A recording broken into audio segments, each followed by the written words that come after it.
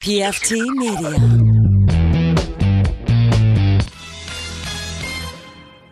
You are now listening to Cinema Crespediso. Chris Crespo Radio Show. Everybody likes it. Listen to his shit.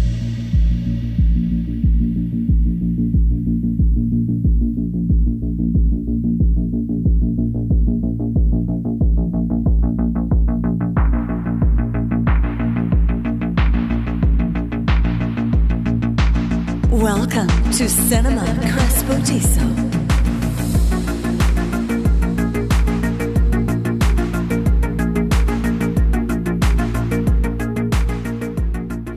Hey, how's it going? Episode 396. We're doing some tricks with Drew Stickogba and Drew.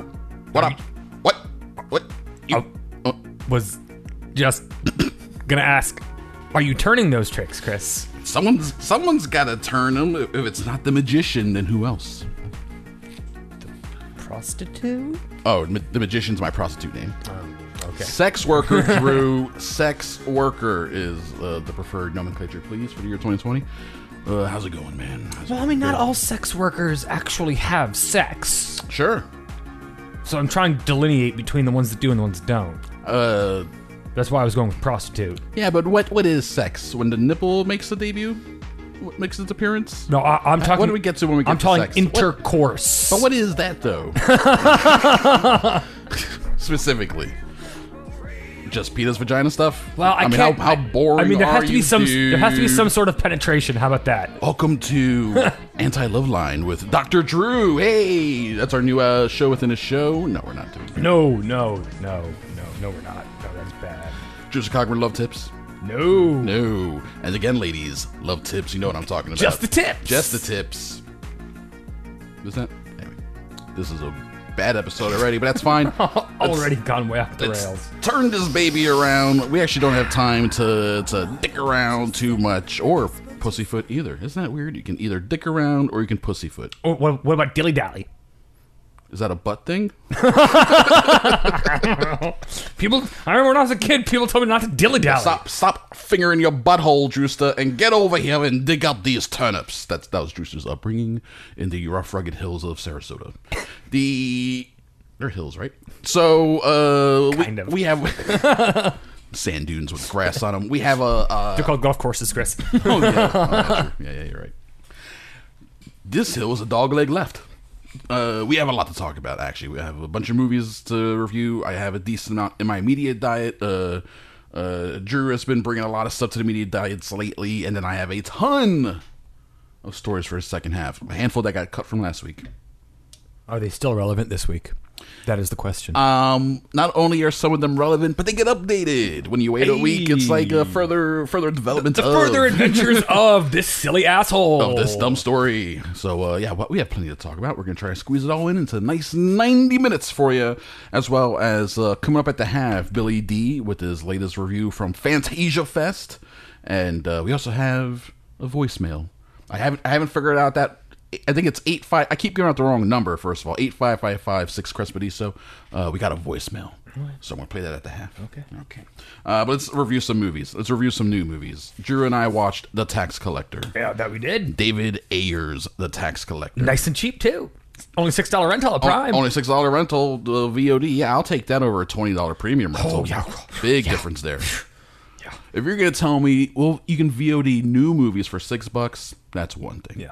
If you're going to do, it's $20, that's another. If you're going to tell me you have to pay for a subscription service and then pay $30 on top of that. Oh, yeah, you can suck the biggest dick. We're going to talk about that in the second half of the show. The Tax Collector, R-rated, 90 minutes, spoiler-free review, obviously, we're going to do here. We got Shia LaBeouf and a whole bunch of Chicanos and Chicanas. Yes. And, well, I mean...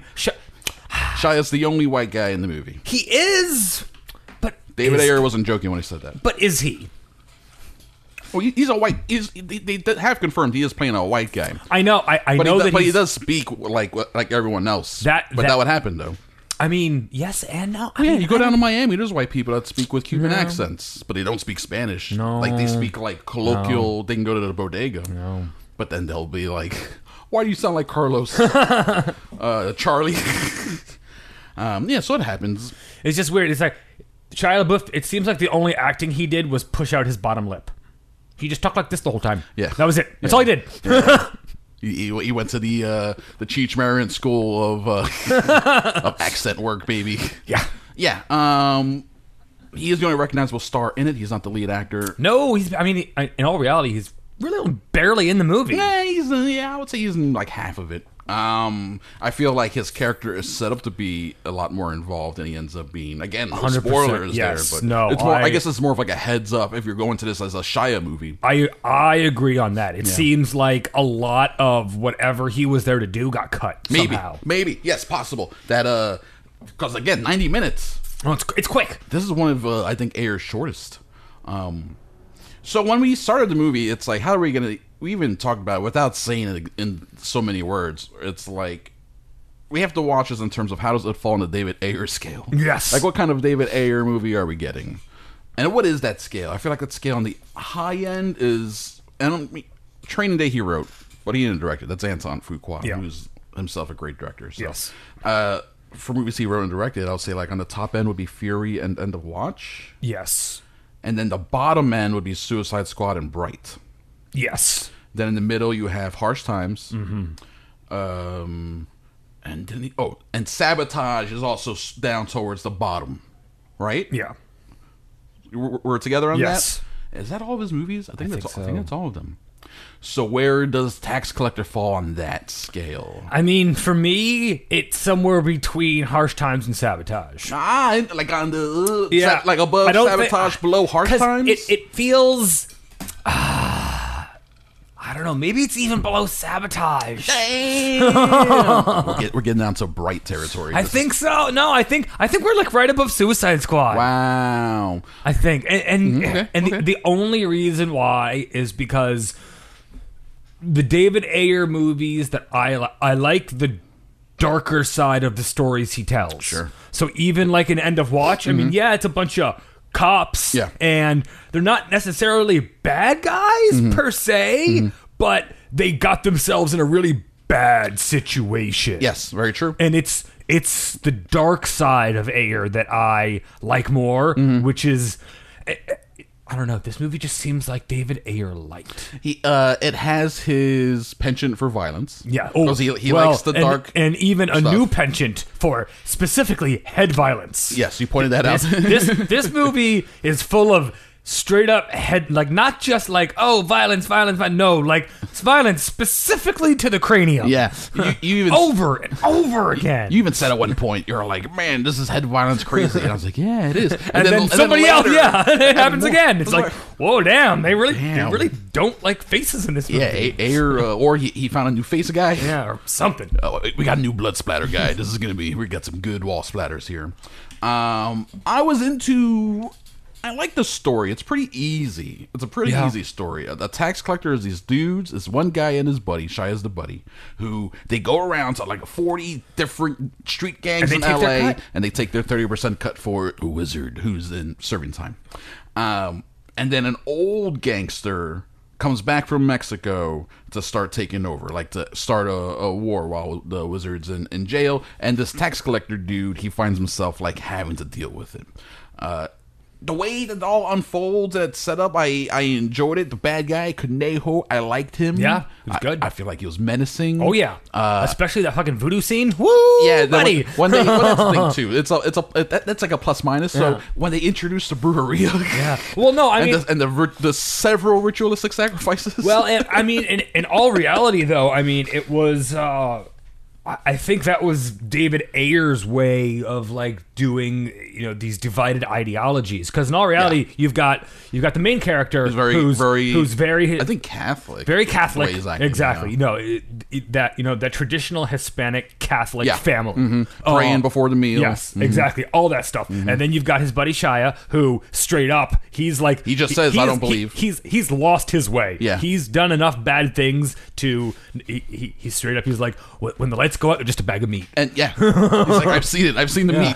Yeah. So, and that is probably one of the better aspects of this movie. The David Ayer, and he only does it once or twice. The dudes having the bro streetwise philosophical conversation. Well, that and then you've got homeboy at the end, the bad guy, who is he's got fucking like Aztec and Inca stuff on him, so he's like the pagan of them all. Like he's, you know, he doesn't follow this, doesn't follow that. He's got his own thing. Yeah, he's like straight up, I'm protected by the devil. I am the devil. Yeah. It's like, fuck you. Yeah, he makes a religious thing. So, so I simultaneously enjoy that when he's like, oh, we're going Berea. we're waxing. Yeah. But then also when he starts like when they're cutting chickens and stuff, it's also like, this is so stupid.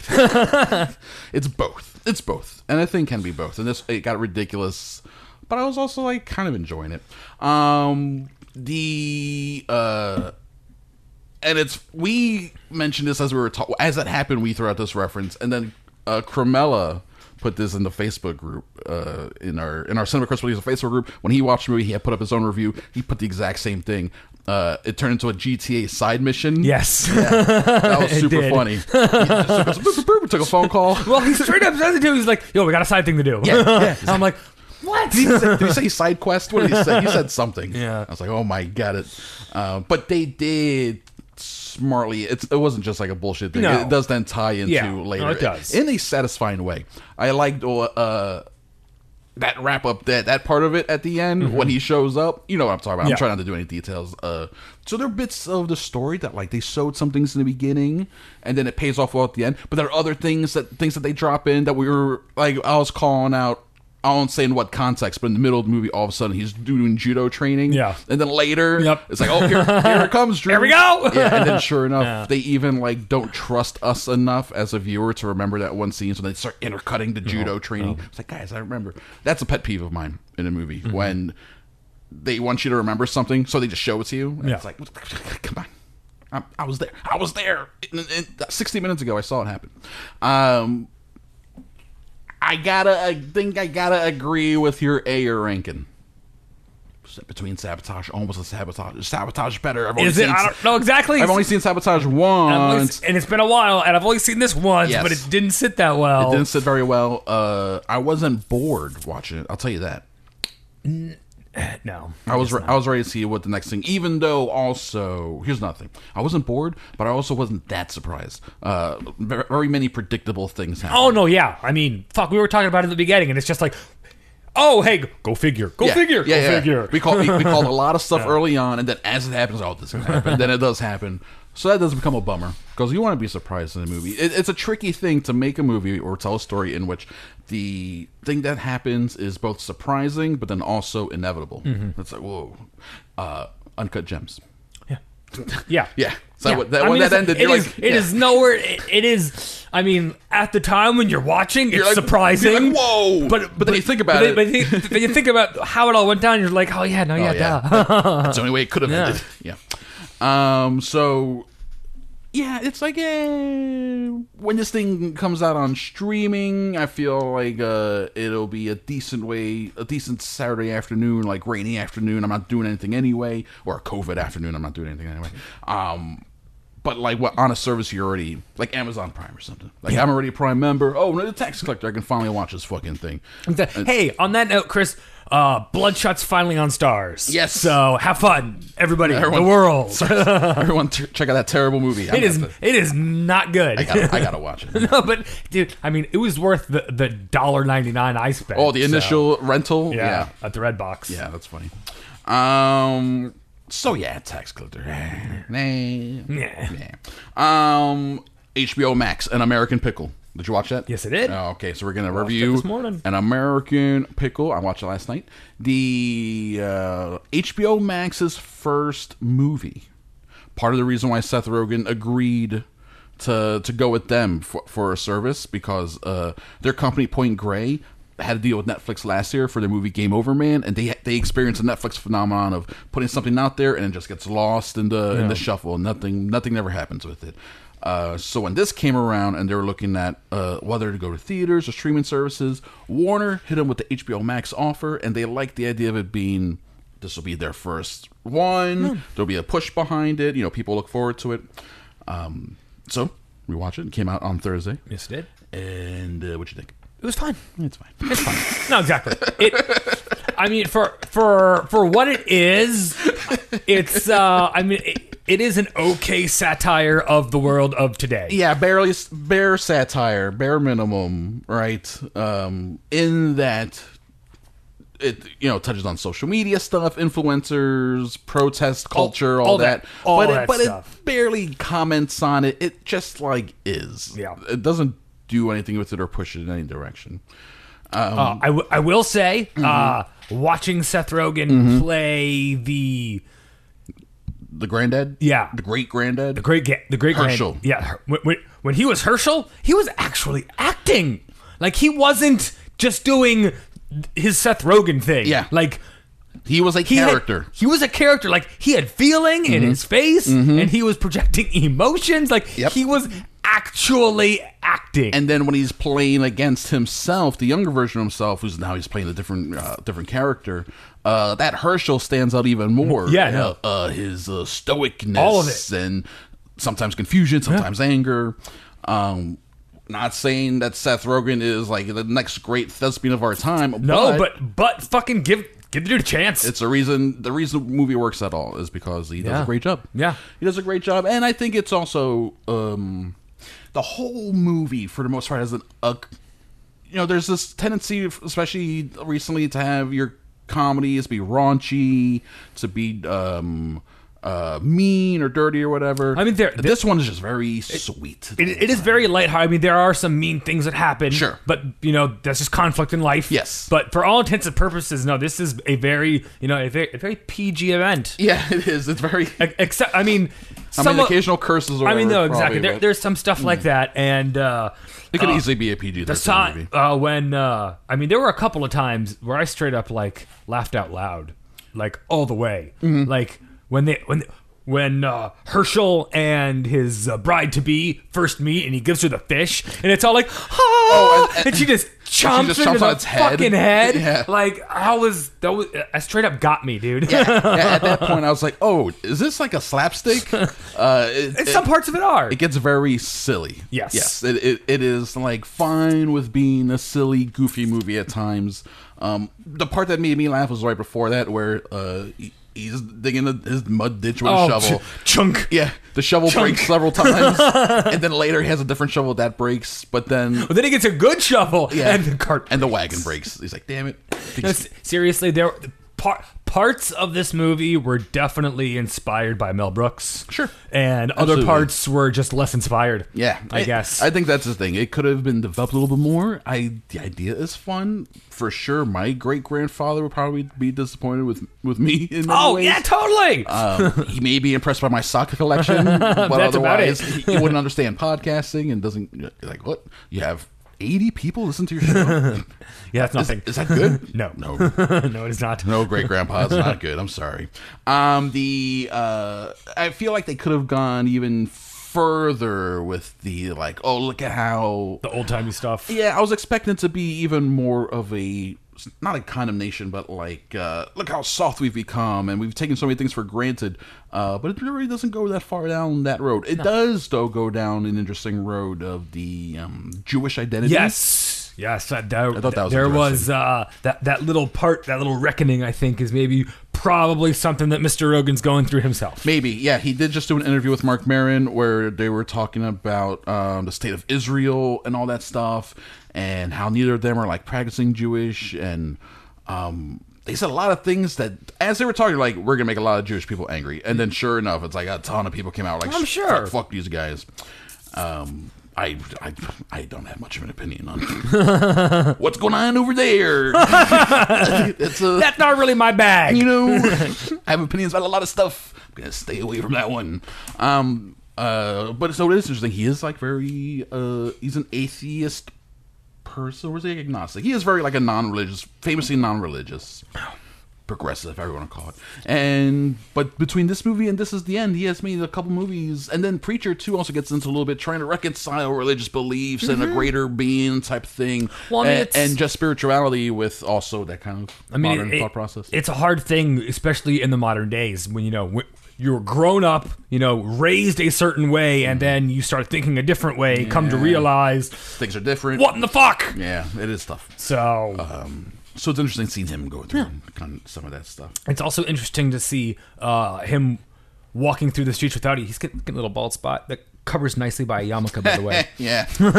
Hey, keep that hair cut short. He does wear hats a lot. Like, you're 40 years old. Why are you in hat? Oh. Okay.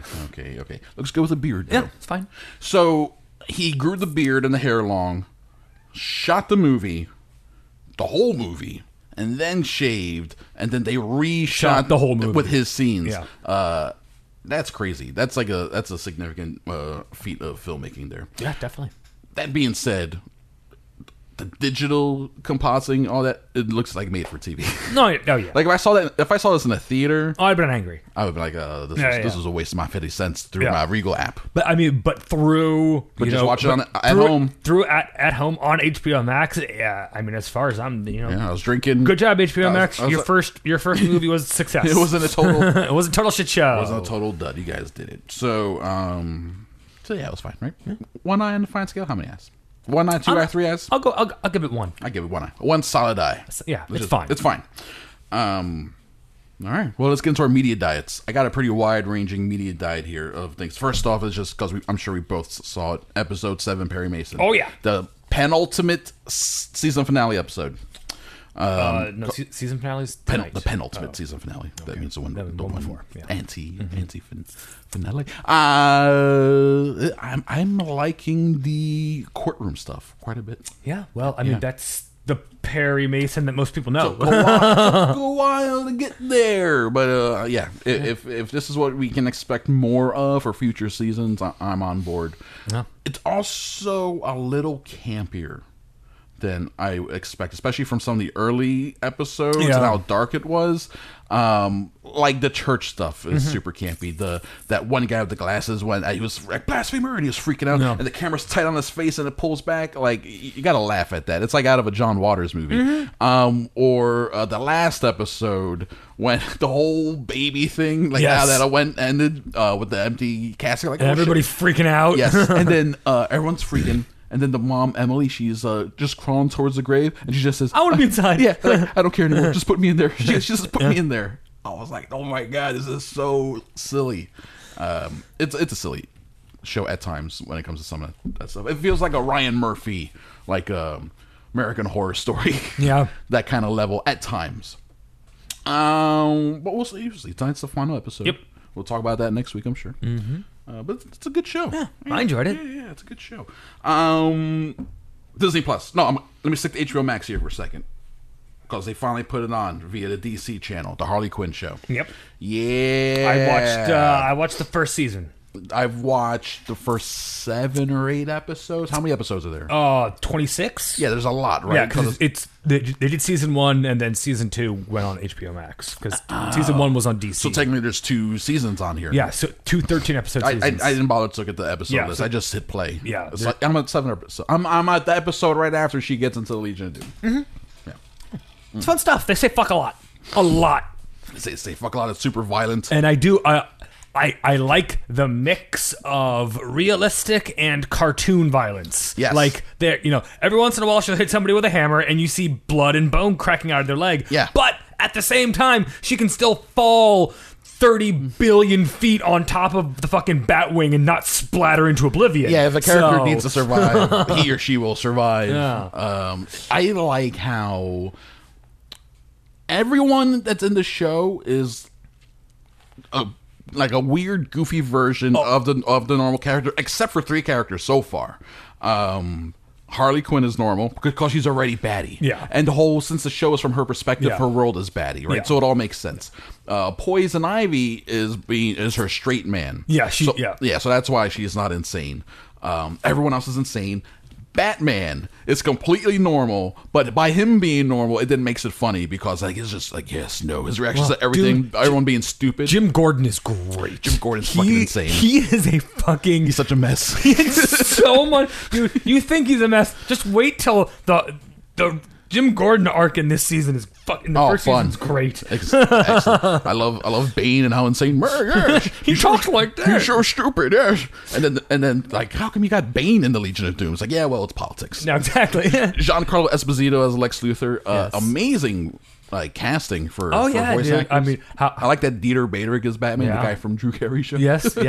How are you enjoying this take on Clayface, Chris? Mr. I Love Clayface. Clayface is the best, and he's such a goofy thespian. Yes! It's Alan Tudyk. This is for me. He does that. He does Joker. He does like 6 voices. It's fucking wild.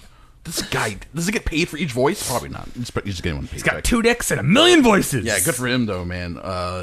It is funny going down the list and seeing who gets one actor, but then what actor is like, no, we're doing a bunch of them. Yeah, no. I think out of the entire show so far, I think my favorite character is Dr. Psycho. I was about to say, Dr. Psycho's wild. Dude, the cunt episode is fucking hilarious. It's been a runner, yeah. When he joined the Legion of Doom, went as part of her crew, they said it real fast. Oh, it's decided that you can't go on any missions against female superheroes. And he goes, yeah, that makes sense.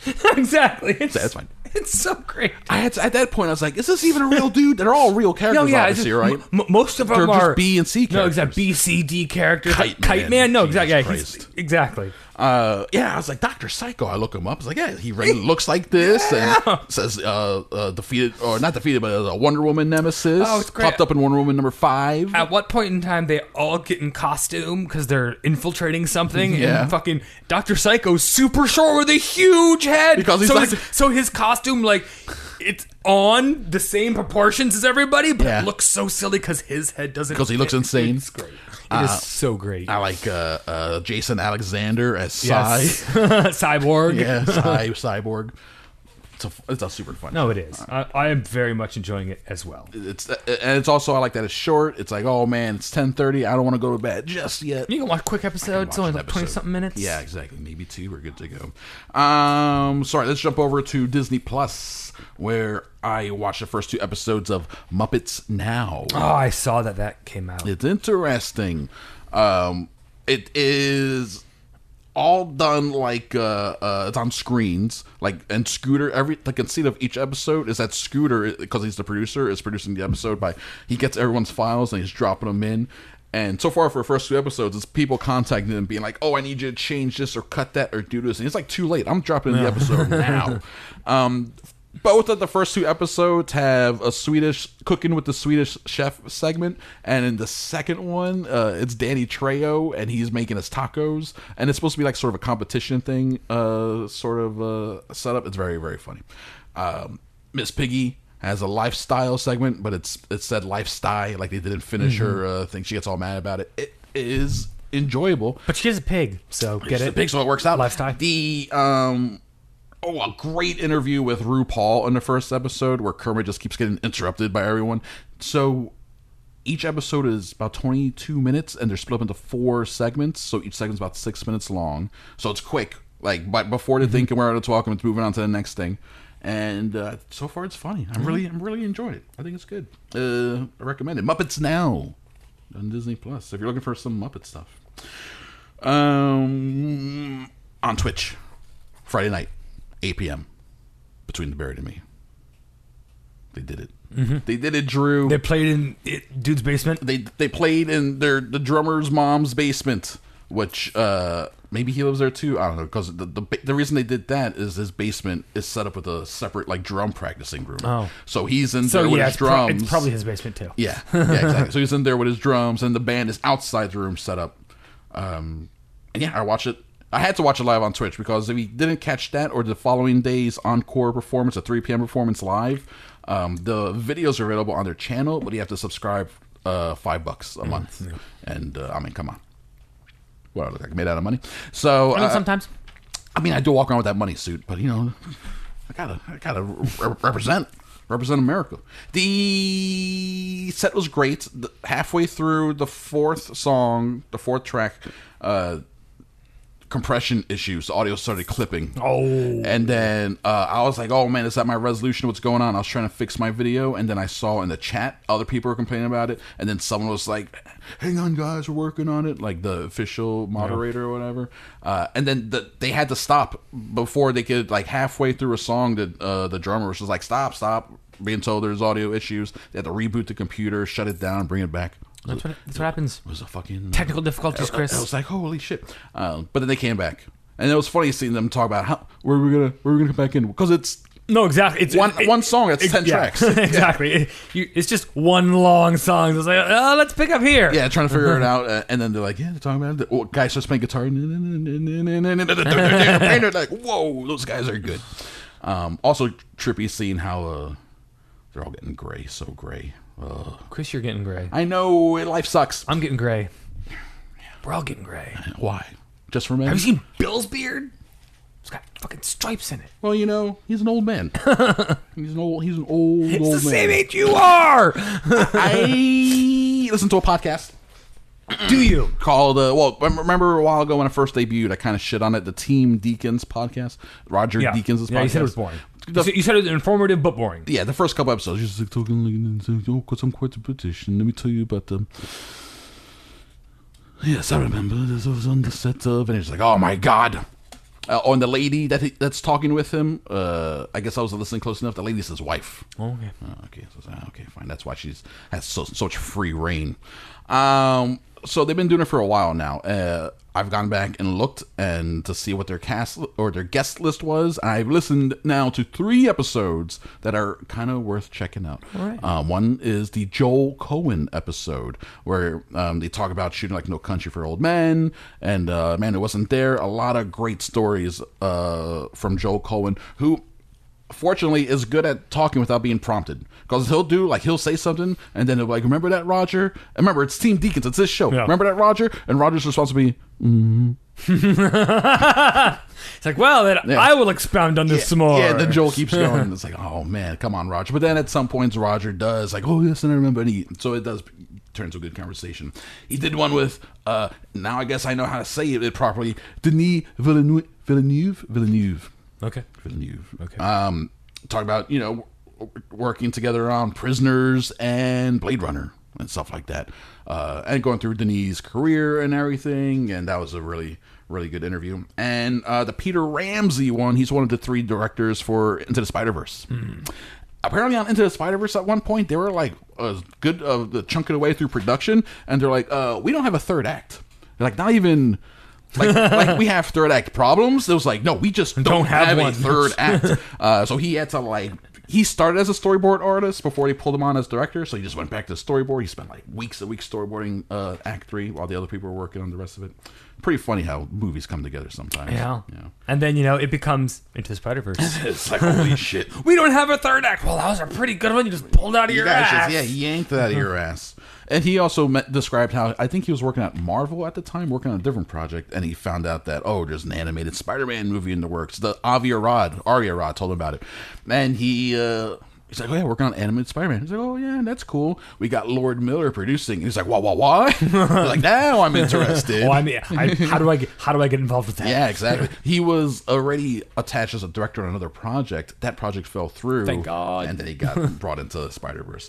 The Florida Film Festival 2020 has gone virtual. Speaking of thanking God, thank the movie gods that they were able to work some of this out, because they're doing the fest. It's not at the Regal. Before, it was split between Enzian and the Regal. Yeah. This year, it's only at the Enzian. Very limited capacity. As a member of the press, I could only get in with seats available anyway. No, not gonna happen. I ain't taking away seats from people. So, fortunately, they did the virtual fest, and I didn't even bother asking. I was like, hey, can I get a press pass? I just paid the $40. I'm gonna support it, and I guess sort of then I'm gonna review it more as a consumer as well. So I did. It just started yesterday. I've had opportunities so far to watch really one movie and a couple of shorts. A great short film called Eddie's World that's 30 minutes long about this guy Eddie Goldfarb, who is 98 years old, and he's a toy maker and inventor, and this guy just happened to invent like so many of the greatest toys ever, including board games. Shark Attack, remember that one? Kerplunk, he invented that. The chattering teeth, the wind-up chattering teeth. He invented the fucking wind-up chattering teeth. Man, those things have gone on to be both loved by children and eternally creepy in horror movies. Yes. So many movies, yes. This guy's had a really outsized influence on pop culture, and it's almost worthy of getting like a feature-length like documentary, but instead we get this little 30-minute one directed by his daughter, which is it's a very sweet little thing. I'm sure after this somebody will see it and be like, hey, I got a Netflix deal, so let's fucking do I need to crank out another 5 documentaries this year, so let's do this. Let's do this with this one guy. 98 years old, still like tinkering around in his garage, and trying to keep his mind sharp. He speaks very like he still seems with it. So good for him. He won the Life Lotto. At the Video Store, a documentary about video stores, video rental stores, essentially how they were huge in the 80s, Blockbuster, Hollywood Video, how now there's only a handful in the country. Really, the focus is on like, I don't know how many, a few dozen video stores that are open throughout the country. Yeah. Talking to those people, what it means to them, the community and everything.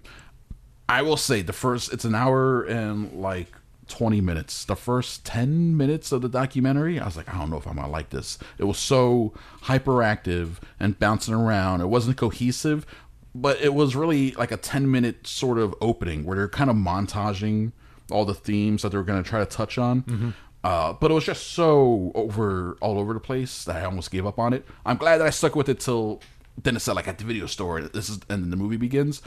It settled down. It got more into a normal pace. Talked to a lot of people, directors, writers. Bill Hader pops up because he talks about one of his favorite video stores that when he lived, like right by when he was doing SNL. Anyway, it was actually pretty good. So I would recommend. A lot of these movies end up available, Netflix, Amazon Prime, eventually. Technically, it said it had its first releases in 2019, so maybe coming out soon. I saw this short film, Drew. I should probably show it to you. Maybe I'll show it to you on the break. It's called 400 mph. Okay. And it's a 5-minute song, French, but it's in English, about a chimpanzee who named Icarus trying to break the 400 mile per hour land speed barrier. So they did it with a monkey first? The monkey is sort of like sentient, like I'm doing this. It's almost like a Planet of the Apes type of thing. Gotcha. Actually, yeah, it's interesting.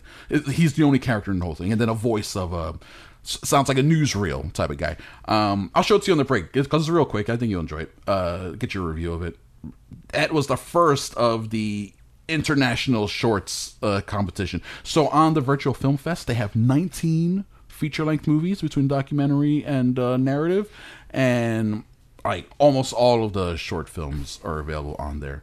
So I'm gonna try to watch as much as I can this week and really come at you guys with a lot of stuff for the next episode. Word up. And does that get me to everything? That gets me to everything. All right, so what do you got, Drew? Last week I watched all that Neon Genesis Evangelion stuff. Yes. This week I watched the end of Evangelion. So in the TV show, the last couple episodes were plagued with budgetary constraints, things of that nature. Okay. So they couldn't do what they wanted to do. Okay. So they made it like an introspective journey where you go into the main character's head and you see like what's going on in his head, as opposed to what's going on in the world. Okay. On the outside. In this movie, you get to see what's going on in the outside, as opposed to what's going on in his head. All right. So it tells the same events, but just from a slightly different perspective. Yeah. And so obviously, all new animation. They got their money back and decided to go fucking balls out with it. Was it worth it? Yeah. Cool. Totally. So if I watch Neon Genesis, I then should like watch this as the official ending. Like watch it. It ends. Well, no, yeah, exactly. And then pick this up. Yeah. I mean, you will understand. You won't be as angry as everybody else is with the ending because you appreciate visual storytelling. Okay. So okay, sure. Like instead of giant robots killing everything at the end, it goes inward. So you get 3 episodes of art house weirdness. I love art. Exactly. I love art house weirdness, actually. So, but then I also like giant robots exploding. Well, no, that's we can have both, America. That's why afterwards you go back and watch the end of Evangelion, and you're like, holy fuck. Gotcha. Okay. And where'd you see that on? It's on Netflix. Yeah, it's way more action. It's definitely more in the and is it a stuff Akira type stuff, like a 2-hour movie? 90 minutes because like I said, it retells the last 3 episodes. Okay, that makes sense. That makes sense. Okay. And then I watched the entire series of Cowboy Bebop again. Hey, Cowboy Bebop, because it's awesome. It's Space Bounty Hunters, Chris. How many episodes? 26. Oh, okay, so it's not too many. Yeah, it's only 2 seasons. Yeah, but it's Cowboy Bebop. It's fantastic. I love it. Again, Netflix? No, that's on Hulu. Watch that on Hulu. But yeah, cyberpunk, and that noir, was western. That was Lots of Adult jazz. Swim. That's when I started watching it in high school on Adult Swim. yeah. Yes. So it was a late night show. Yes. Yeah. But I was watching it it was only a year after it came out in Japan. So. Yeah, unlike Dragon Ball, which when I Was found out later, decades. yeah, I was like, oh, this is an old show. I had no idea. Exactly. Yeah, Cowboy Bebop was still pretty fresh. Yeah. So, but yeah, it's amazing if you're into cyberpunk or detective noir stuff, westerns. I mean, at the end of every episode, it says "See a space cowboy." So Yeah, it is just Space Cowboys. Yeah, no, exactly. But not the Clint Eastwood movie. well, except for one, there is one. But I love how the Japanese do it too, because they just take names from Western pop culture and just throw them in. He literally, Spike Spiegel fights Wyatt Earp in an episode. Oh, yeah. That's awesome. Exactly. That is awesome. And in episode 17, entitled Mushroom Samba, they all get high on psychedelic mushrooms. So Yes, the episode that got Drew sold. Yeah. Sold on this show. Very good. good stuff. Very good. Very, very good. And that was it. Oh, a whole series. Yeah. Well, I mean, technically that was it's like 13 hours worth of 13 stuff. hours worth, yeah. Yeah. No, I get it. Well, and then another 7 hours of Harley Quinn. Oh, and Yeah, it's a whole bunch of Harley Quinn in front of me. and 2 episodes of Holy Moly, because they came out finally. Excellent. And I love me some Rob Riggle. That Rob Riggle doing it for you. He's a funny guy. He is a funny guy. I love him when he pops up in the 21 Jump Street movies. He's great. Well, in the first one he has like a role, but in the second one it's just a cameo. Okay. Good stuff there. Let's take a break. Media diets are over for now. But we got, like I said, Death at the Movies from Billy D. Technically his 46th installments of Death at the Movies, it seems. Pretty good. He labels them. Okay, good for him. Look at the number right here. Good for him. So he's going to review a movie. Does it say what the name of it is? It's, no, it doesn't. And, well, it does say, but I can't read it. So, guys, enjoy this. And then right after that, I'm going to play that voicemail that I got. I believe it looks like it's from Gabe, our boy Gabe. So you see what he has to say. And then we'll come back with the second half of the show. Watch a few movies, take a few notes. Billy D's Death at the Movies. What's up, my dudes? You know what I just realized? Chris and I are coming up on a unique milestone. We've been friends for almost 20 years exactly. Here's to you, buddy. You're one of my oldest friends. Sadly, I met Drewster a year or so later. Next year, homie. Well, I am knee-deep in screeners from Fantasia Fest, and I can't wait to start talking about some of the awesome films I'm seeing. But one film I saw this week being released on demand August 11th is The Dark End of the Street. This is the featured debut of writer-director Kevin Tran, expanded from his short of the same name, and I adored this film. You know how we say they don't make movies like this anymore? Kevin Tran made one. He made an original drama for adults, which on its own would be a feat, but it's a great indie drama with impeccable performances and confident direction, which seems like a miracle. The Dark End of the Street is about a single cataclysmic day in a small community where we are thrown into all of these characters' lives. We meet a single woman who comes home to find her cat has been murdered in a break-in, and then we learn that this is part of a pattern. Someone in this community is killing pets. The film bounces from character to character, making us wonder, is this the person doing the pet killing? Jim Perrick, Brooke Bloom, and Anthony Chisholm stole this movie from me. Chisholm in particular has a few moments that are so tender and heartbreaking, and his interactions opposite Bloom were just beautiful. The Dark End of the Street is a small film that feels much larger, and everyone involved should be so proud of the work they've done. Well, that's it for me this week. Hope everyone is safe and healthy. Stay cool, Billy D. Yo, what up, show? Heard there was a phone line now, so I decided to call and see if this thing is working. I don't know if it is. But I just want to call and give my reviews. I watched a couple movies now. I'm at number 79. First movie was The Night Clerk, which was John Leguizamo and I forget this kid's name. And Ana de Armas. I think she was like the... Yeah. It was the premise was okay, man, but the execution of the movie was terrible. It was just a really bad watch. I thought it could be done way better than it was. The acting was fine. It's just, I think, the execution. It was kind of one of these things where the screenwriter was also the director, and it was like, yeah, I did not a good watch, not fun. Another movie I watched was Birds of Prey. I saw that on Redbox. I thought it was a pretty dope movie. Very colorful, very funny. I like the tone of it. I like the visual like cartoon animation stuff. I like the choreography on it, and it was decent. It was a fun watch. It was entertaining. I got my money's worth off of Redbox. I hope they make a sequel to it. It'll be dope, especially if they can get the Joker in there. Yeah, looking forward to that. Pretty good. That one I recommend. I also saw Sonic, and Sonic was also the same thing. It was a decent watch. I wasn't really expecting it, to win Best Picture or anything, but, if you have any kids, it's definitely it's a fun watch. A decent, they throw in the music in there. I really like the premise. I like Jim Carrey as, what was his name? Eggman, Robotnik? I don't know. Yeah, it was decent. Entertaining. Great for the kids. Fun to throw on. I'd recommend it if it's on streaming. Whenever it gets on streaming, I got that on Redbox, but whenever it goes on streaming, I would recommend to watch that. Decent. The last movie I watched I just got finished watching, was Being John Malkovich, and it was a strange movie. It was weird. It got a weird tone. It kind of reminded me of like Lobster, right? And then obviously they're going for like humor, but the tone was weird. It was like this weird disconnected like affect, like this kind of like people are talking but it's really like not connected. There's not like I don't know, it's this weird slanted kind of acting in there, but obviously it's intentional. At the end of the movie, I thought it just went to some weird places, and I was like, man, people really like this. But usually what I do is I usually go on the internet and try to get like an explainer video or people's interpretation, like a film essay or something. And I liked a conversation with John Malkovich and John Hodgman, the comedian. Through the conversation, like I actually liked the conversation they had. The movie made more sense. The hype, made more sense. I'll probably watch it again one more time just to get the symbolism and stuff, but, it was kind of like for me, it's just kind of a one-watch thing. Yeah. Alright. I'll call you guys next week, hopefully, if this works. I don't think it's gonna work, but I'll call anyways.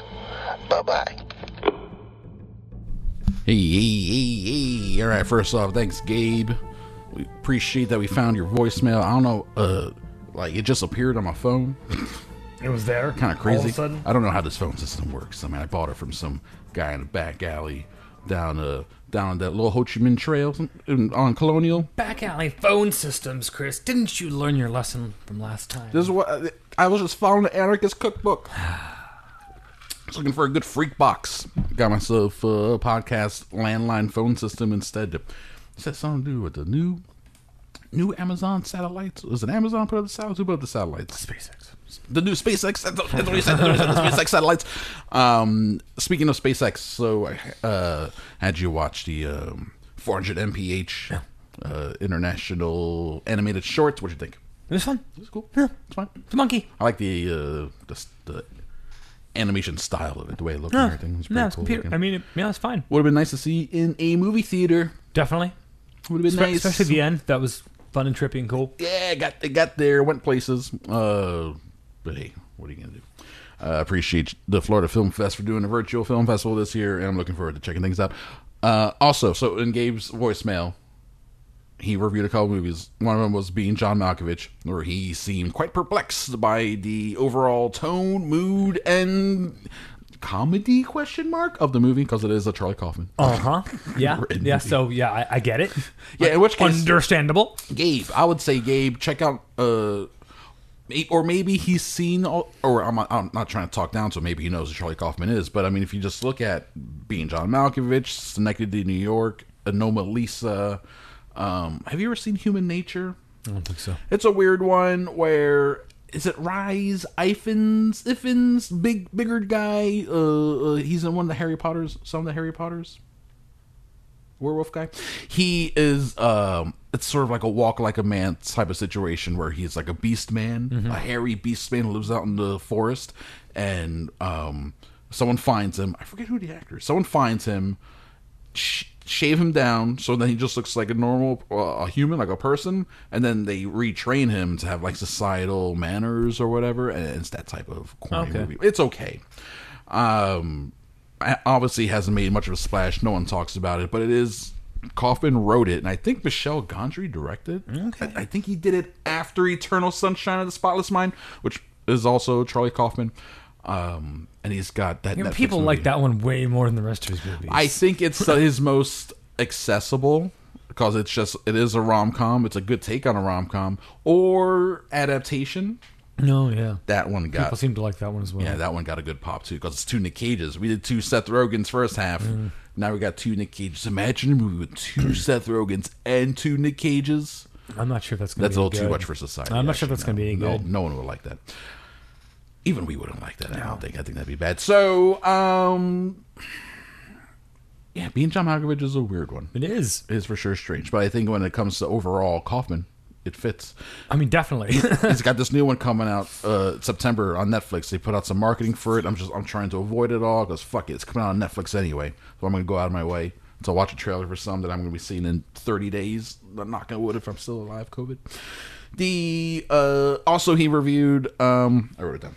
Birds of Prey. He liked it. Yeah, he liked it. He's on the side of liking it. And then it's better than Suicide Squad. Oh, much better, so much better. And The Night Clerk. You ever see that one? No, I've seen the things for it popping up though. He got down on that one.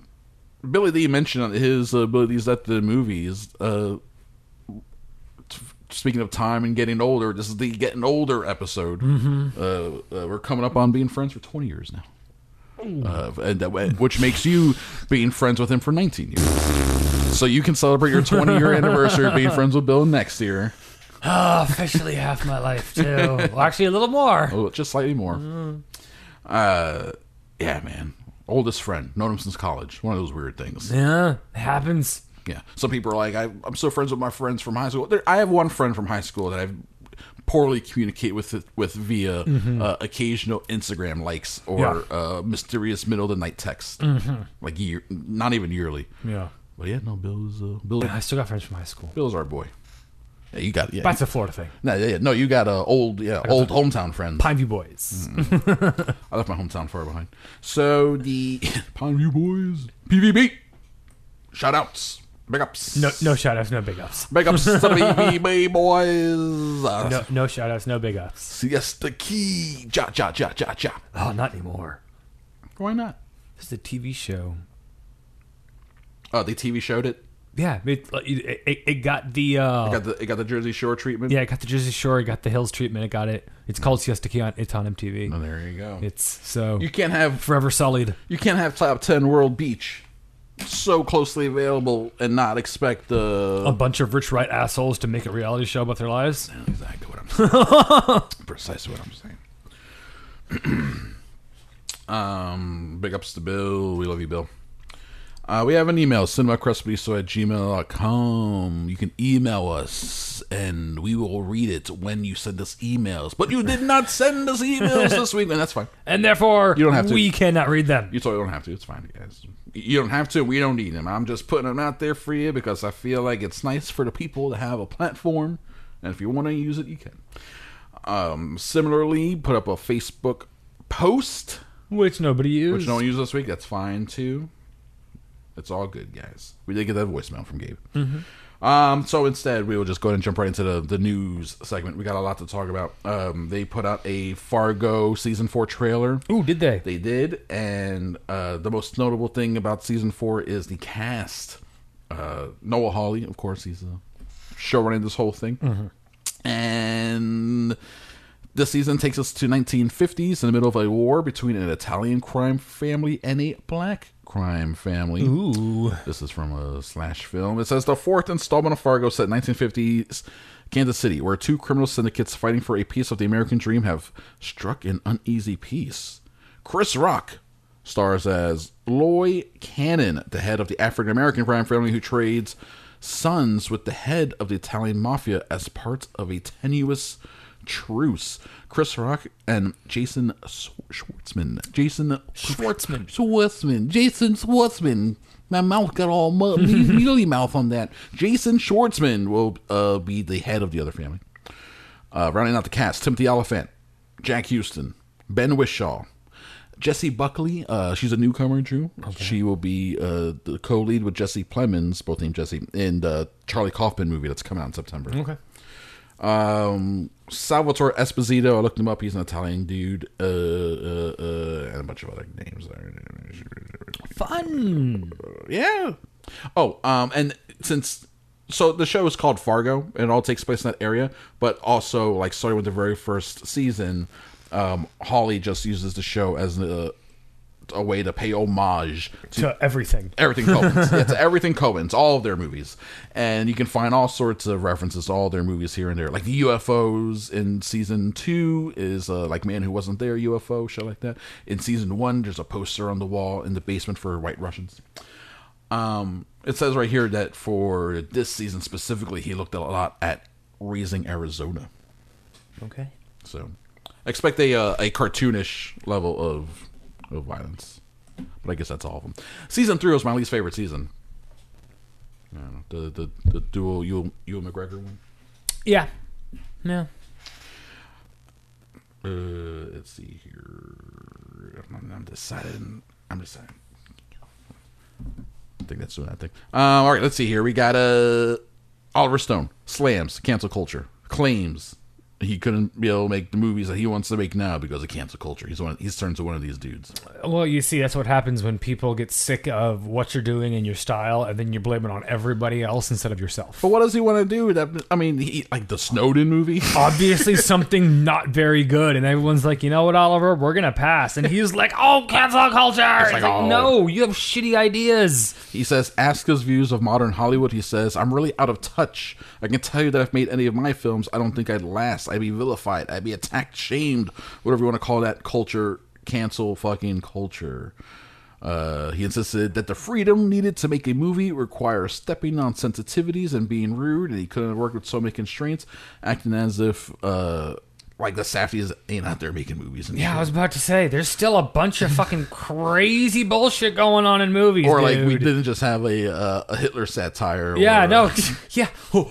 We can't make comedy anymore. Taika Waititi, Yeah. Hitler satire. Fuck you. Yeah, like we can't do all these things. And people do these things. We can't make Blazing Saddles. Tarantino makes Django Unchained. Yeah. No, exactly. Like, Jesus Christ, guys. Stop with all the... It's not that we can't. It's just you haven't figured out the best way to do it, and somebody else has. Yes, or you haven't figured out what people want from you, so that's why no one's all Snowden. That's why Savages got dropped at the end of summer with minimal marketing. That's why, Oliver Stone hasn't made a movie that anyone's really cared about since probably W. You know, Savages wasn't a bad movie. It was a fine movie. It was fine, but it also didn't get, like, no one really... No. It didn't get a good marketing push either. It got buried. No, it was a fine... Kind of a hard movie to market. It was a fine movie. Had some sexy three-ways with Aaron Taylor-Johnson and what's-his-face from John Carter and who's her lady? Ryan Reynolds' lady? Mm-hmm. So, the W was his last one that got, like, real traction. This last one that I think people really like is Any Given Sunday. That's already 21 years ago. Yeah. I don't think it's cancel culture. I think it's what have you done for me lately culture. And Oliver Stone has done nothing for no one lately. So that's why. That's what it is. All these people are like, they get on their soapboxes and their platforms and use that to decry cancel culture. Meanwhile, they're doing it on their fucking big-ass platform that everyone's listening to. Like, yes, you're right, cancel culture. Oh, yes, you're right. Yes, this is a thing. Like, God damn it. Speaking of, here we go. This is a good segue. So NBC entertainment chief accused of fostering toxic workplace. I love these kind of stories, especially when it's like Hollywood and they're all like, yeah, we're so liberal, progressive, and they're just as shitty as anyone. This is according to Hollywood Reporter, Sharon Osbourne said in 2012 that this guy, Talegdi, he's the reality TV chief, told her to go fuck yourself when she protested NBC's decision to drop her son from a TV show because, like, after he disclosed he had MS, and then they dropped him from a show, which is pretty fucked up. He openly mocked and used homophobic slurs against gay executives. He made sexualized comments about talent. He detailed sexual encounters in front of staff. He's one of these dudes.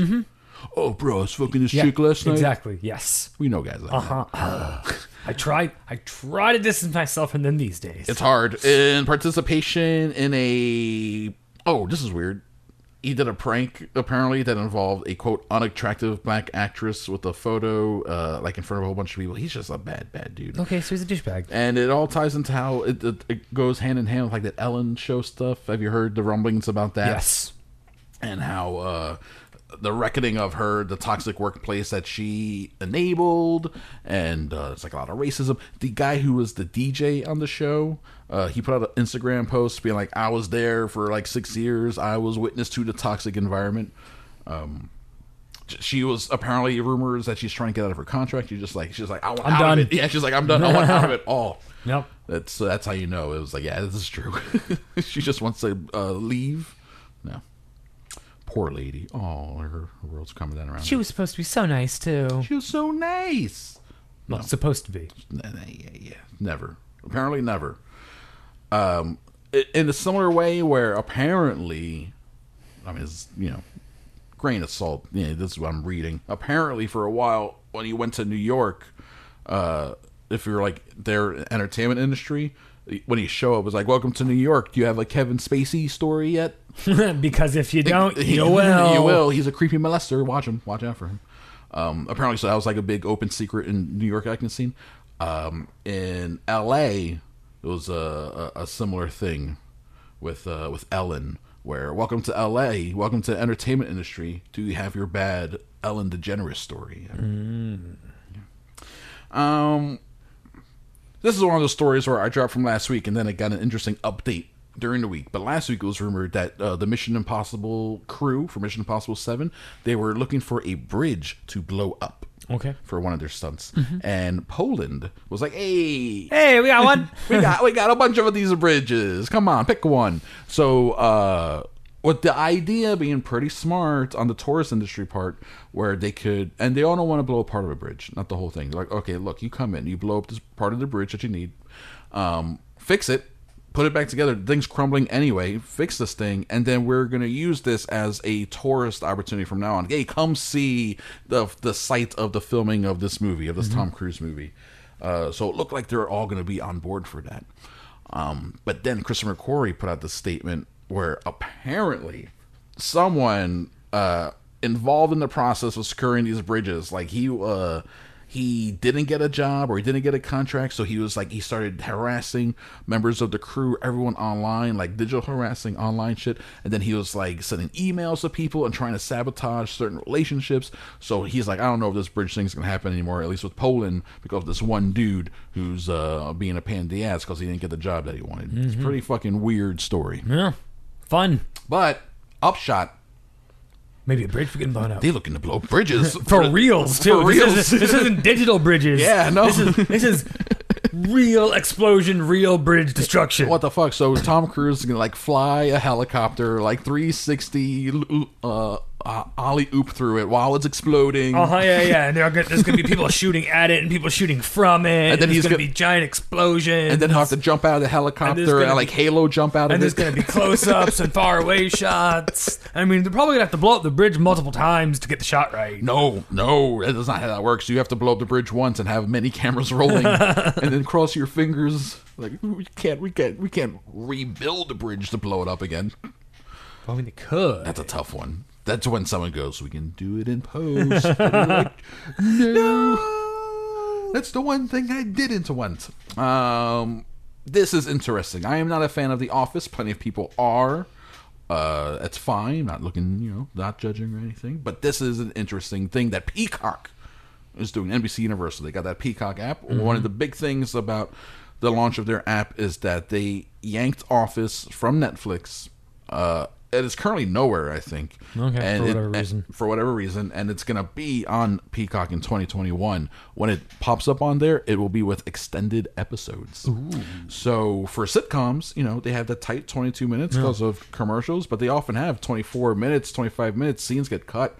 I have my Seinfeld box set for every DVD. Every episode has deleted scenes. Yeah. They're just reinserting all those deleted scenes, and they're giving you now 26, 28-minute episodes.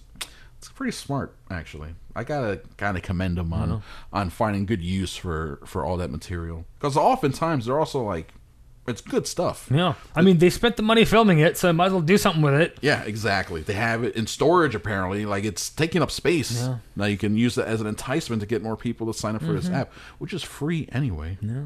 I haven't really done any exploring on it. They're making stew from the scraps, Chris. Yeah, baby. Those are the best stews. Those are the best stews. The scrap stew.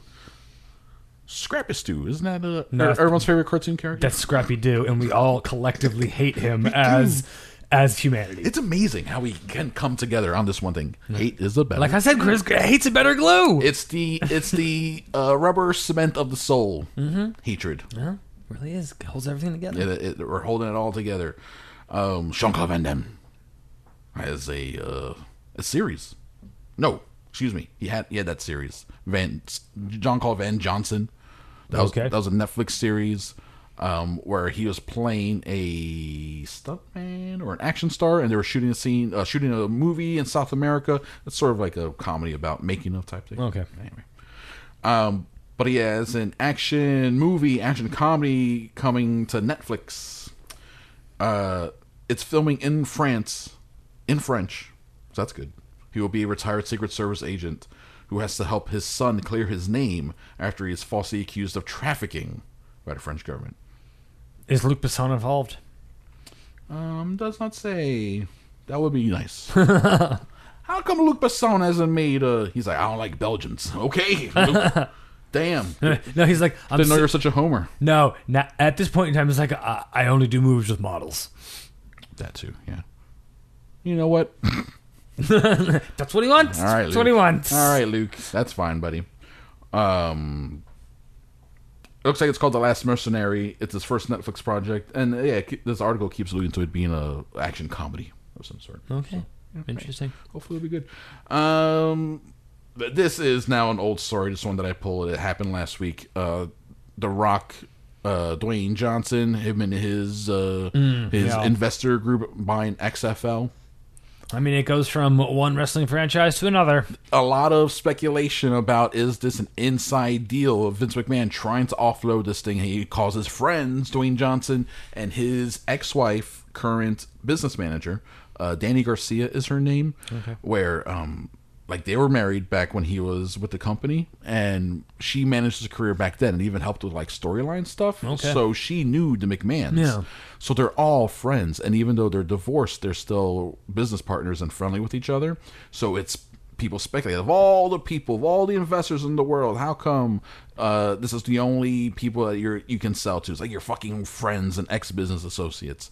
So there's some talk about. Well, I mean, it's also people who know quote-unquote sports entertainment, and the XFL has never been trying to compete with the NFL. They're trying to be off-season. Yeah, they are football-esque. Yes, they actually agreed worked to an agreement with the NFL. Like, we'll beat your farm system. Exactly. Feel free to poach our talent because that'll help us get more credibility. Yeah, no, exactly. They ended up buying it for $15 million. They only grossed $20 million in profits for the 2020 season. That got cut short. They were projected at $46 million. So that's another thing. They ended up buying it for less than on the cheap. Yeah, super on the cheap. $15 million is nothing. I feel like maybe we could have. If we talked to enough people, maybe we could have bought the XFL. Yeah, Chris, do you know how to run a sports entertainment firm? First things first. Let's get that $15 million and $1. All right, outbid them, and then we'll worry about the running the teams. It's pretty cheap, and they are pretty confident they can do the next season despite the pandemic specifically because it's such a small league at this point, only 6 teams, that they can easily replicate the NBA bubble scenario, which is going pretty great. Yeah. The NBA, unless they're hiding results, they haven't had any positive results in 3 or 4 weeks, and they're having their season so far. People are playing. Meanwhile, baseball, entire teams are getting shut down within days of opening game because of COVID and stuff. So. Football, they're also trying to do non-bubble. That's not gonna work. But I also have the same thing where it's like I also feel like steroids should be allowed in sports. Like, if you want to hurt your body to be superhuman, By all means, do it for my entertainment. That's fine. I don't care. Well, I mean, so if you want to risk COVID, in the XFL, like that should be, kind of like in wrestling, the norm. it should be. It was the norm. Although, yeah, I mean, these guys are so big. Even the picture of Danny Garcia, like she has a sleeveless like power suit on, and her arms, like I would not want to get punched by her. No, exactly. Yeah, I want the XFL to look more like NFL Blitz, the video game. Where you're literally clotheslining people and body slams. Like I want some dude, instead of getting tackled, to get fucking belly to back suplexed. That would be awesome. That's what I want. I want that. I want lingerie football. I want all these things. I want everything except normal football. Anything you can do to make it better. Christ almighty. It would be interesting. I'm interested in seeing, since it is Dwayne Johnson and Danny Garcia, she's a Spanish lady, if they're going to continue the XFL policy of you must stand during the national anthem. No, definitely not. Right? I don't see how they could. Because that was an insane thing to do. Yeah. Well, that was just Roger Goodell being rich and white and being like, we're not fucking with the status quo. Vince McMahon being like, he's rich and white too. We're not fucking with the status quo. We're going to cater to the real Americans. Seth Rogen did an interview on Howard Stern, where he dropped a lot of interesting nuggets and tidbits and stuff, like when I mentioned earlier about why they decided to go with HBO Max. This is fascinating. He says here, some movies are like scams. It's like buying blueprints to a house. It looks nice, but when you try to actually build a house, it doesn't stand up properly. That is a thing that happens with films, and I recognize it sometimes, where I will see a movie and be like, oh, they lied. Whoever wrote and directed this movie lied. They made it seem like they were selling the studio an actual functional film, but they did not. They sold them like the schematics of a movie that, when built, does not hold up to stress testing. I only say this because it was reported. And I'm going to tread lightly because I am close to many of the people involved, but I did that on the Dr. Dolittle film. He came on as a script doctor for Dr. Dolittle. I mean, that makes sense. And he saw it, he's like, oh, this thing is bad. Meaning that Sony knew. Yeah. Sony knew that Someone was like, hey, I got Robert Downey Jr., we're going to do Dr. Dolittle. What's the story? I don't know. It's Robert Downey Jr. and Dr. Dolittle. Okay, we'll make the movie. Yeah. Here's what he said about being a script doctor. It's like, on the grand scale of the positions to be as a writer, it's cushy. Stakes are low for you personally. But it's also like you want to help. I like movies, and I like reactors in that movies. I don't want anyone to not be happy. Universal, who made that movie, Dr. Dolittle, have been very supportive of me in my career and made a lot of our movies. They were having problems with the movie, and they were calling in people to help get to the bottom of it. So while Dr. Dolittle was being made, they're like, why can't we figure this fucking shit out? It's because they got sold schematics to a faulty house. It's because you should have had this figured out before you greenlit the movie. You did. Like, wait, is he doing a Welsh accent? Mr. Downey Jr., can we speak with you, please? No, I can't speak with you. Okay, I guess he's doing a Welsh accent, guys. We're stuck with the Welsh accent. I gotta see this movie. Is it streaming on anything yet? I have no idea. It's cool. I'll find out. Yeah, check it out. Maybe it's on HBO Max. I can't wait, actually, now, because it's just so had shit and written all over from the get-go. The terrible marketing. Wow, the marketing was so bad.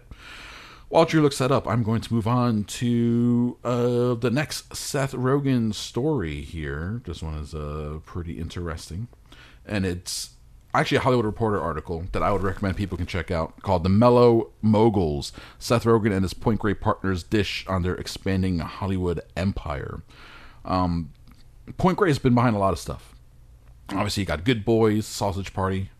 An American Pickle is Point Grey. The Boys on Amazon, that's Seth Rogen produced. Preacher on AMC was his first comic book show. And from this article here, there's one very specific part that I thought was interesting. No look on Finding. It doesn't even exist on Just Watch. Oh, I hate it when that happens. When you try to pull it up and Just Watch is like, I ain't giving you no info, as if it doesn't even happen. Since launching in 2011 with the indie cancer comedy 50/50, that's a good one, remember that one? And finding box office success with mid-budget studio comedies like This Is the End and Neighbors, Point Grey has expanded into animation with Sausage Party and TV with Preacher. Man, it's not streaming anywhere. Okay, that's fine. We'll get to it eventually. this is very interesting. While navigating the pandemic, again, Seth Rogen as Point Grey. Point Grey is taking a cautious approach. This is Seth Rogen. I'm waiting to see what Chris Nolan does. Yeah. That's his response. Uh-huh. He says this interview was the day that Tenet was delayed for the third time. Yeah. He goes on, WWCND is basically what we're saying at all times. What would Chris Nolan do? For a while, it seems like the answer was to kill his greatest fans. But that's not the answer of today, it seems. That's good, but we have no idea. We don't want to be the first to rush into anything. So, the whole thing about the American Pickle here, this is there's a part here where it talks about being the young guy. Mm-hmm. Because he started, like, he wrote Superbad when he was 13, and he was working with Judd Apatow when he was 18, Freaks and Geeks and all that stuff. He was 24 when they sold Superbad to get made. He was already, by that time, a writer on Dolly G Show and Undeclared, so he was already, like, super busy. He goes here, when I was a writer on Undeclared, I was 18. I had very different tastes than a lot of the other writers, and I was very argumentative, telling them the shit they thought they liked was lame, and the shit I liked was cool. And now, I'm almost 40, and we need people who aren't just like, yeah, this is good. We need people who are like, no, your shit sucks. Yes. And then he goes here, 2 Point Grey projects were killed by vocal first-year assistants, including a script on its way to a studio green light that prompted one to send Rogen a damning email critique. Rogen says, she just pointed out a flaw that our older, dumber brains would not have noticed. I tried to create an environment where everyone knows if there's a problem, just say it. If you weren't the people you worked for, what would you think of this material? So I feel like it's kind of indicative, too, of like the movie itself that we saw, American Pickle, does have that sweet, sentimental part to it. It is trying to be like, the politics of it, so to speak, is nice. So his whole thing, the Boop Bop app, the ethical, the ethics of a company. I feel like he kind of takes that to heart, where he does want to have a sort of ethical company that can still make raunchy R-rated comedies and like produce The Boys and all that stuff. Sort of a talk-to-talk, walk-to-walk kind of thing. Yeah. Like I'm saying, no more heroes. It's hard to have heroes. It is. I ain't saying he's a hero. No. It's pretty much my age. He's like only a couple of years older than me. Weird to have a hero that's like the same generation as you. Or, right? Strange, right? But I'm like, I kind of respect what he's going on. What's going on over there? What he's doing. I dig it. I feel like he's doing it the right way. Not too many people are doing it the right way. Shinkruth. Marvel. Restarting production on Shang-Chi. Okay. Yep. They were shooting down in Australia. No. Australia and New Zealand doing pretty good with the virus. So they are resuming productions on Shang-Chi. Also, apparently Shang-Chi considered at one point almost to make his debut way back in Marvel's The Avengers. Yeah, I mean, why not? That's the thing. He almost popped up in The Avengers. Captain Marvel was almost in Age of Ultron. It's really wild how they're like, man, where do we put these people? How do we introduce them? We're still waiting for Fantastic Four and X-Men and all that stuff to happen. We need a decent Fantastic Four first. They keep trying. You know Marvel's gonna they're gonna do it. They'll crack that nut somehow. Damn, they'll fucking do it. It's so annoying. I hate how predictable it is, but they'll do it. Speaking of, Captain Marvel 2 has a new director. The first were directed by what's his name, Ryan Fleck, and what's her name? The people who directed Half Nelson, the Ryan Gosling is a crackhead teacher movie. This one they got Nia DaCosta, who we're still waiting. It's about to come out, Candyman. Yeah. And before that, Little Woods, which I think that's available for streaming out there for now. That's a Tessa Thompson, like tight little middle of the country, like shitty American Dream sucks thriller type of thing. Okay. Little Woods, really, really good. She's getting Captain Marvel too. Cool. That's very exciting. That's going to be very cool. Looking forward to that. John Wick 5 confirmed by Lionsgate. In addition to the fact that it will be filmed back-to-back with 4. Okay. So now we're cranking out these John Wicks. Cool. Keanu Reeves is getting up there. He is. He's in his mid-50s now. Going to be 60 pretty soon. You can only do it for so long. Right. There's a funny thing with Liam Neeson. It came out where he admitted that when he was making Taken, he thought that it was gonna play in foreign cinemas. It was gonna open in France, play in some foreign cinemas, and then in America it was gonna go straight to video, and it was gonna be laughed at. No one was gonna like it. But and then he created an entire action genre. The old man action genre. Well, he didn't create it; he revived it. Yeah. The Charlie Bronson, Dirty Harry, you know, that was done in the 70s and 80s, but he for sure revived it back, like hardcore. And the way he described it is that it became a hit in France unexpectedly, and then when they used that momentum to give it like a decent push in America, and he said the good marketing campaign got people to come out, where it opened at number 3, but then the next week it was number 2, and then it was number 1, went down to 3, but then 2, like it stuck around. It was one of those things. Legs. Movies don't have legs anymore. Well, movies don't even come out anymore. Yeah. What movies? You know, the ones on HBO Max that people forget about right away. Doesn't have any legs. They just float in the cloud. They're just floating. Yeah. How can you have legs if you float? God damn, it makes me so mad. Back to Seth Rogen. This is all over the place here. He's doing the Teenage Mutant Ninja Turtles reboot, right? Yes. They're producing it. They already have the director and writers on. But as a producer, he said the one thing he's most excited to explore this time around is of the Teenage Mutant Ninja Turtle aspects. He wants to focus on the teenage part. Okay. He wants to really drive that part home, and I'm into it.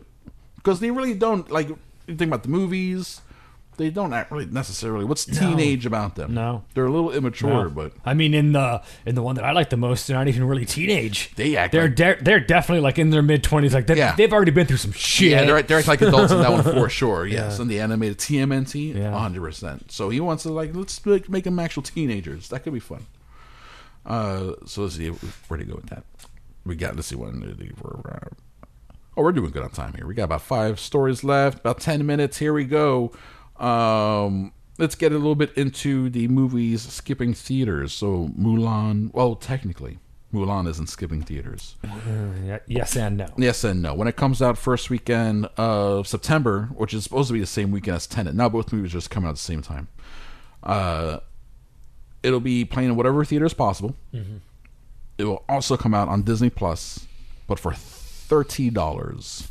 Fuck you, dick. And then it's like, why would I want to spend $30 to see something on a service that I know for a fact anywhere from 2 to 18 weeks from now I will have available to me? Yeah, it will be there for the price I'm already paying now. Like, I mean, I'll rewatch Mandalorian before I'll rewatch Making of Mandalorian before I pay $30 for Mulan. And like, I'm looking forward to Mulan. It's a wushu epic. It looks fucking pretty wild and cool. That being said, like, I don't have any love for the OG animated one, so it's not like looking forward to that part. I just want to see a cool kung fu movie. I want to see this movie. Not $30. I ain't gonna spend $30 on top. $30. God damn, that's a lot of money. I just spent $6 on a Shia LaBeouf movie. You want to spend $30 on your wushu epic? No, they're doing it for, like, you know, the family of 4. Yes, they're trying to milk them as hard as they can. I ain't no family of 4. I mean, eat like a family of 4 sometimes, but I ain't no family of 4. I'm a family of 1. I'm an army of 1. I love that Simpsons joke where he's like, how can I make a difference? I'm just... And he goes... an army. One man. Yes, I count. Mm-hmm. On top of that... But it will play in theaters. Similarly, Tenet will play in theaters. And I will watch it in theaters. We're going to watch it. Drew and I had the off-mic discussion. But I will take the risk. We are willing to take the risk for Tenet and Dune.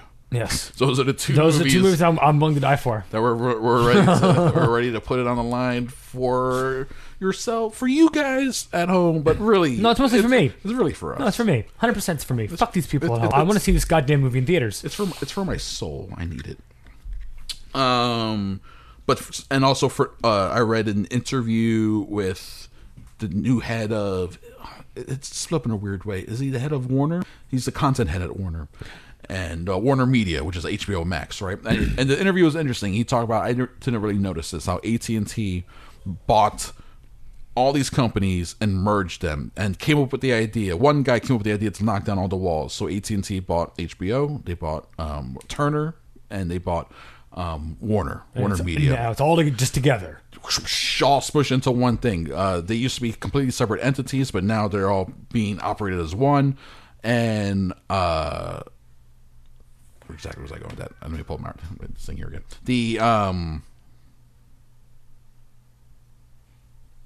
Here we go. You can find it. You can do it. Come on, Chris's phone. No, I lost it. Work Chris's phone. No, the phone's working. My brain's Chris's brain work. I'll just bring up. So he's talking about how in that article he's also talking about how in Tenet there is no plan whatsoever to skip theatrical. It won't just drop on VOD. That's like the one movie that they're sitting on. But on the other hand, I saw someone talk about the Paramount. I guess it was a conference, a phone call, a presser. The head of Paramount distribution right now said that they are actually actively looking to offload movies to streaming services because of the backup of films that keep being delayed till 2021. Paramount themselves, like, they send a lot of movies to 2021. I'm about to say, I'm sure they've already got a full 2021 lineup. Yes, everyone does. 2021 is going to be packed, so they are now trying to mitigate losses. Like, I don't think this movie is going to make money anymore based on the logjam. So expect more movies to be announced coming out on streaming for the next 6 months or so. I mean, that's okay if they are of the same quality of the movies that have been hitting streaming. I'm glad they're going to streaming. Yes, exactly. Yeah, these are movies. That's what I've been saying. Right? That's what I've been saying. That's why I feel like Mulan's getting that $30 price point, because Mulan feels like something that is worth seeing in a theater. So it does get that premium extra chunk of change there. And I would like to see that there, but we already said the two movies that we want to see. Yeah. So they're out there. Those are the only two movies I'm willing to die for. So I've been convinced that this movie, particularly that I'm about to talk about here, is bad because we've been seeing marketing for it for, I want to say, 2 years now. New Mutants? Well, no, that's another one too. Yeah, that's the one. What the fuck, guys? Just drop it. Just tell me to watch it. End it. Whatever. You know what? I'll give you the $6. Yeah, let's just please. do it. I'll give you the 6. I will give you the 6. Let's just do it. Get it over with. The horror film Antebellum. Janelle Monáe is the lead. The trailers looked pretty fun. I thought the trailer looked fine, but I will say I remember, and this is how long they've been marketing this. I think it was for Us. They played the trailer for that. Packed theater where some trailers were playing and people are like, oh shit, like being really into it, and then that trailer plays and like silence, like no one knows how to react to it. I feel like, oh, this room feels like bad reaction to that. And then it keeps getting delayed. It kept getting delayed. Then they were finally announced it was going to come out August 21st. That was like a recent announcement. Like, all right, we're going to be part of this August push to open theaters. That's been all put on hold anyway. So now they went ahead and announced $20 the premium VOD, which is like when what is it, like Bloodsport? I think when that one Bloodshot. Yeah. Onward went straight to Disney Plus. Trolls, I think Trolls was $20. So that's like the premium VOD price. I'm not paying that. I am definitely not paying that for this movie, which I suspect is not bad. good. Yeah. Which is a bummer because I want it to be good. It looks like fun. I love Janelle Monáe. And it's a fun idea. It's a girl. She gets kidnapped. They're probably doing like hallucinatory drugs or something to make her think it's like old timey days. Or maybe it's the Village type shit where maybe it is maybe in that fucking 5 square miles it is old timey times. There Chris. you go. Yeah, and you can't get out because they'll kill you before you get to the highway. Yeah. Absolutely.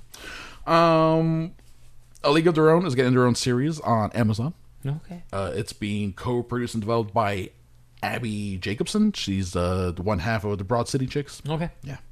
And she'll be in the role that essentially the Gina Davis role. I love the movie. It could be fun. It's a great movie. It's a sports movie. Sports show. I hope they get Colin Hanks to play the Tom Hanks role. Come on, guys. It's right there for you. It's right there for you. Darren Aronofsky is developing a show. This one. Does it have to do with nature? He's been posting a lot of into nature stuff. Lots of bugs and rocks, but like definitely like the cameras are on wires, so there's money involved. Maybe that's part of his what is it? What's that show he did with Will Smith?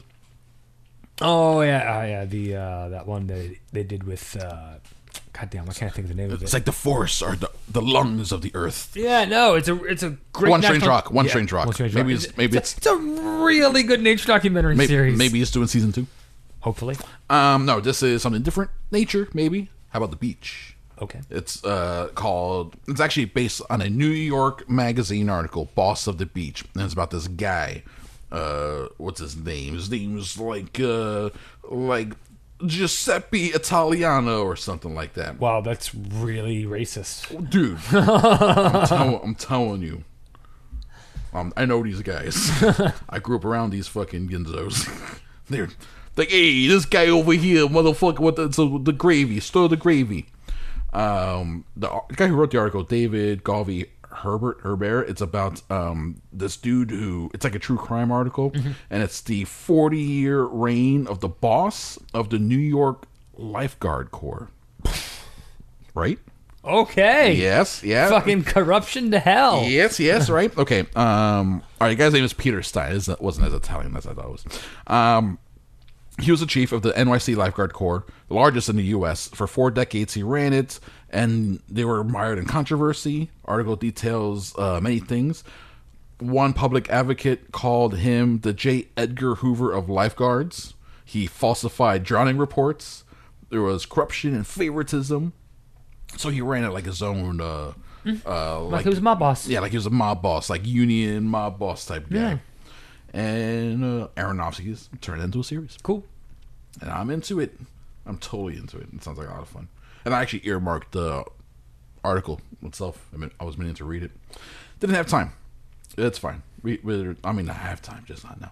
The speaking of series being developed, James Wan actually is taking this series, turned into a movie.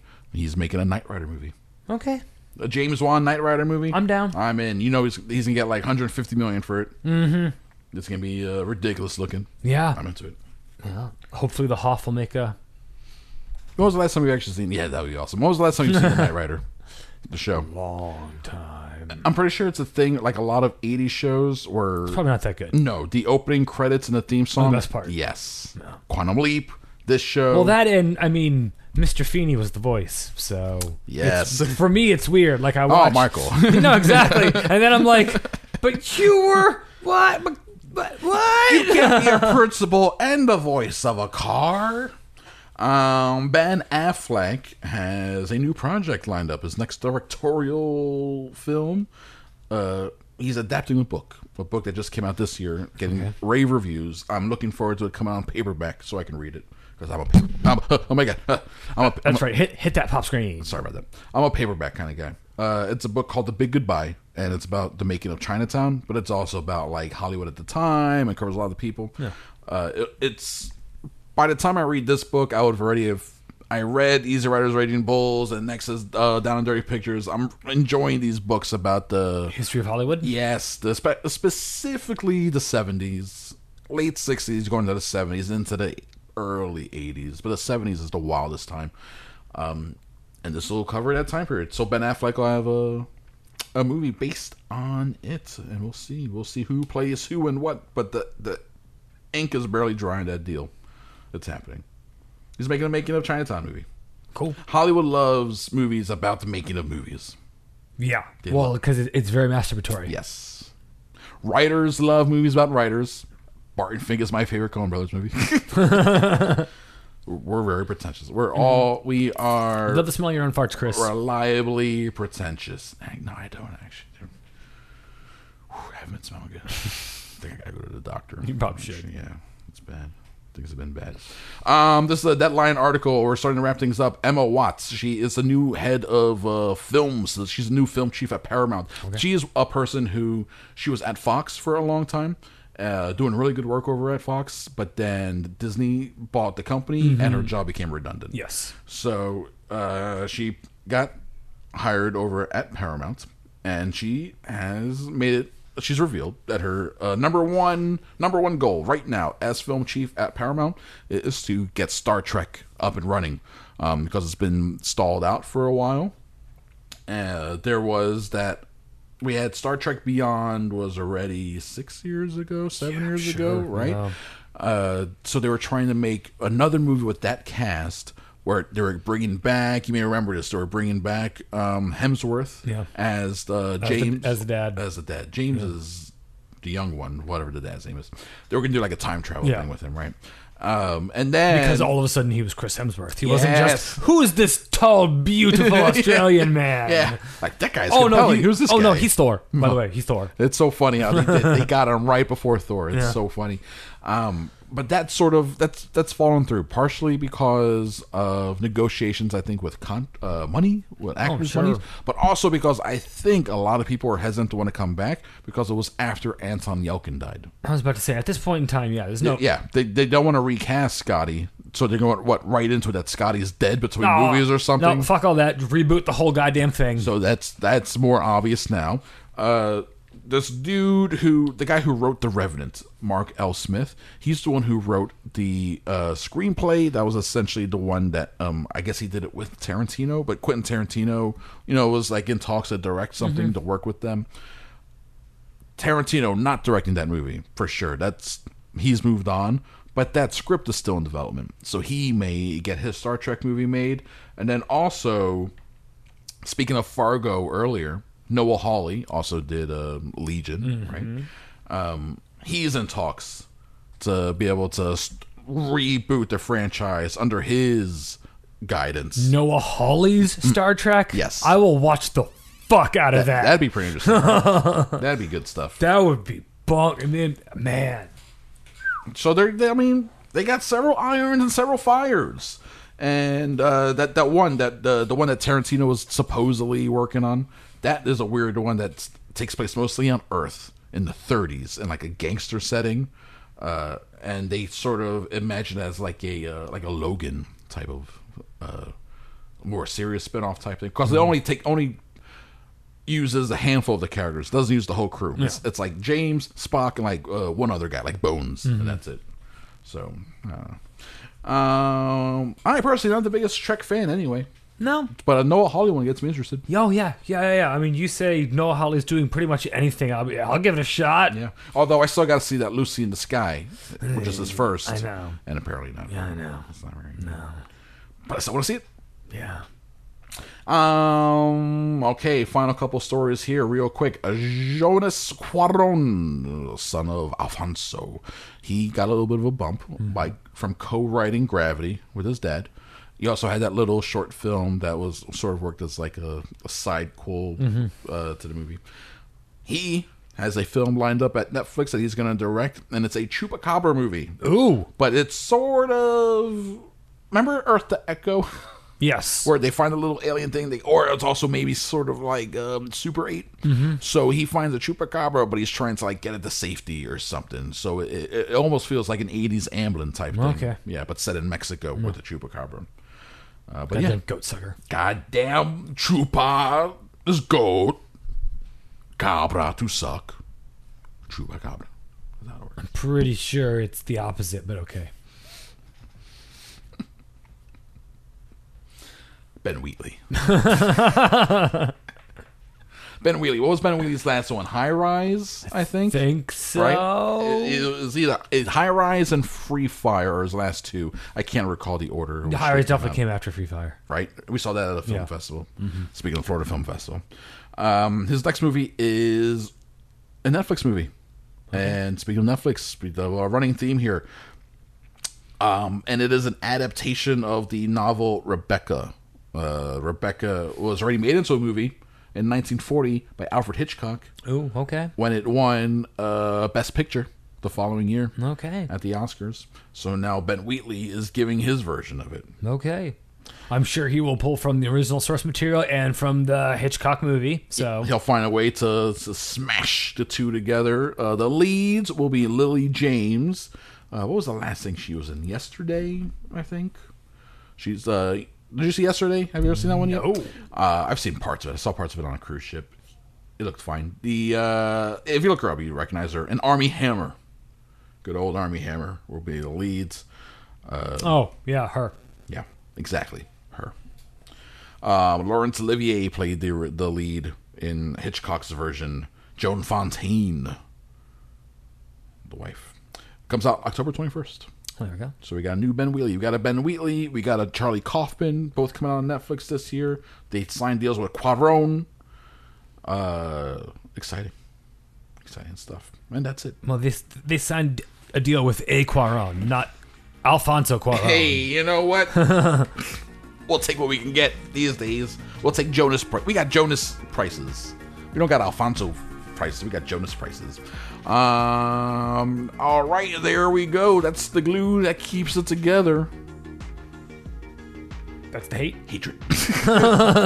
That's the hate. We appreciate you guys tuning in this week. Rate us or review us. If you're still listening at this point, why? And also rate us and review us on iTunes or aka Apple Podcasts, like we haven't done it yet. Teresa Cogburn, thank you, sir. Chris, you're welcome. Listeners, you are welcome. Remember, hashtag Black Lives Matter. Arrest the cops that killed Breonna Taylor. That's like, I mean, I'm not sure that's ever going to happen. That's never going to happen.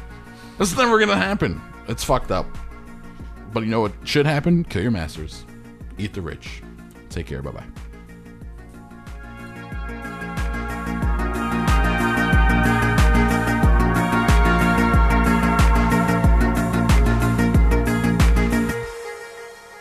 A PFT Media production.